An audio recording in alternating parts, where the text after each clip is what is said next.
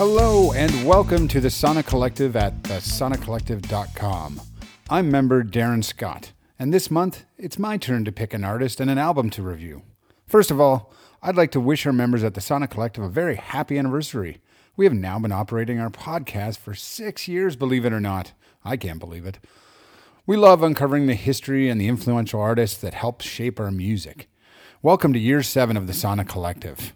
A big special thanks to all our members, Scott, Coates, Scott, Gregory, Alan Dupuis, and myself, Darren Scott, and a nod to former member Greg Jorgensen. Thanks so much to all of you.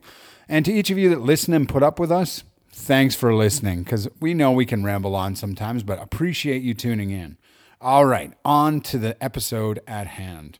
In recent months, we've decided to pick a category or concept to guide a round of music selections for our Sonic Collective members. We've just finished a round of picking influential double albums. Prior to that, we had a round of selections for hip-hop rap.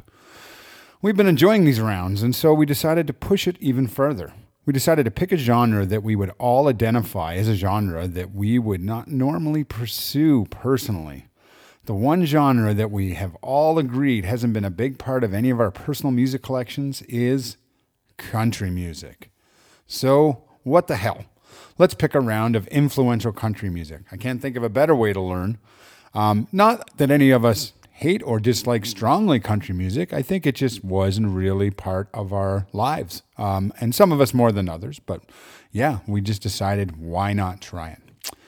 Now, I wouldn't say I hate any genre of music, but I have to admit that the more pop-centered country and songs like Body Like a Back Road, with no offense to Sam Hunt, don't connect with me at all.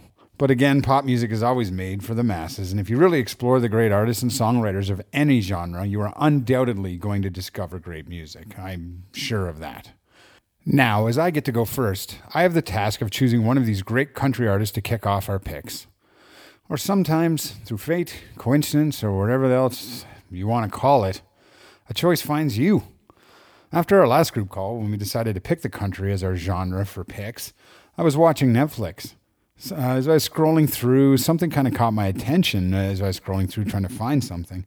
And it was Dolly Parton. I just kind of caught this documentary called Dolly Parton, Here I Am. I think it just came out pretty recently. This is of end of November, beginning of December 2020. I think it came out fairly recent, but I saw it. So I don't know why. I love all music documentaries and just will pretty much watch them all. But I just started that one. I wasn't even necessarily thinking about a pick, but I just kind of started. Of course, I know Dolly Parton and I know her hits, but I can't say I ever listened to a full Dolly Parton album ever. As I watched this documentary, I literally became more and more amazed by her story of struggle from being one of 12 children, raised in shacks in rural Tennessee and the Smoky Mountains, to her rise to fame in a male-dominated and controlled industry, which, still struggling with that, but definitely back then. I mean, we're going back to the 60s here. Her ability to separate her brand and character of Dolly versus the person Dolly Parton is also quite interesting. It's kind of been remarkable, and the more I learned about her, the more I saw how she did this. And her ability to be inclusive to all and remain neutral during her career, and now, especially now, during a very divisive time, is also often talked about. Everybody just seems to love Dolly, and she seems to be able to do that. I guess she probably adheres to the don't speak about religion, politics, or money. Who knows? I don't know how she does it. But after the documentary, I wanted to know more and learn more about her music, her life, her feminist stances, and how she held the hearts of fans for so long. Strangely, or maybe because of our damn iPhones are listening to us, more Dolly Parton seemed to find me. On Spotify, I suddenly noticed a recommended podcast called Dolly Parton's America. It's hosted by Jad Abumrad, and it appeared in my feed. I decided, what the hell. By now, I was thinking maybe I will choose Dolly, so I listened to this episode of this Dolly Parton's America.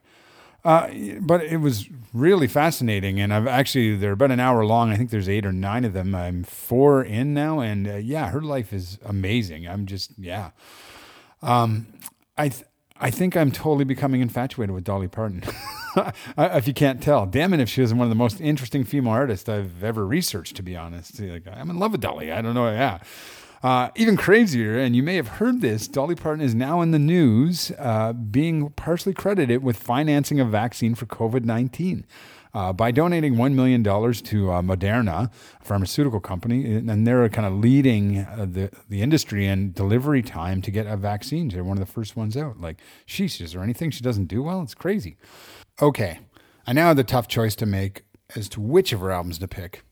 I went through a few different options. You know, I was really close to picking her Coat of Many Colors album. I did kind of quickly skim through it. It was amazing.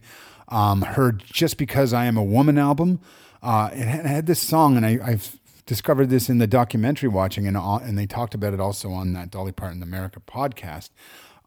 They have this song, or sorry, not they. Dolly has a song called The Bridge.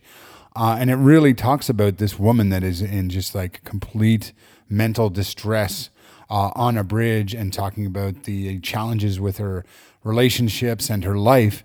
And literally the song ends like she just ends it. It just cuts. You have to go listen to the song. It's absolutely disturbing, basically implying that this woman jumped off the bridge and committed suicide. Like, intense. And I mean, this is out in the 60s. Like, definitely pretty blonde women weren't singing about this kind of thing at that time. So, wow, I had so many good albums to pick from.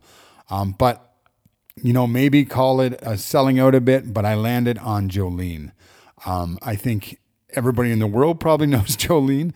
And then there's also another little track on there that Whitney Houston covered, along with many other people. You may have heard of it, called I Will Always Love You.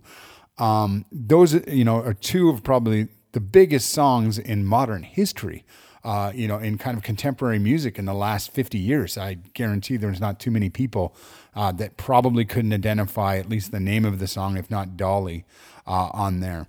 But I haven't listened to the rest of the album. I don't know what it's like, but I figured this, you know, to go back and dig in.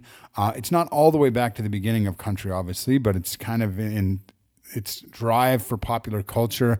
Rock and roll was really starting to come out at this time, and country was kind of waning. But how did somebody like Dolly really carve out this niche?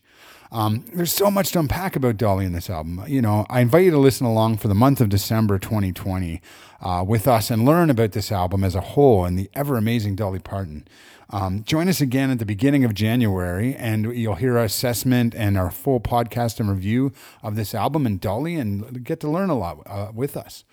For now, I leave you with this amazing woman and invite you back to the soniccollective.com and all your favorite podcast platforms to listen to this review and so many more. Enjoy this first pick of our country music artist round. I give you Dolly Parton's Jolene. For the Sonic Collective, I'm Darren Scott, saying goodbye for now.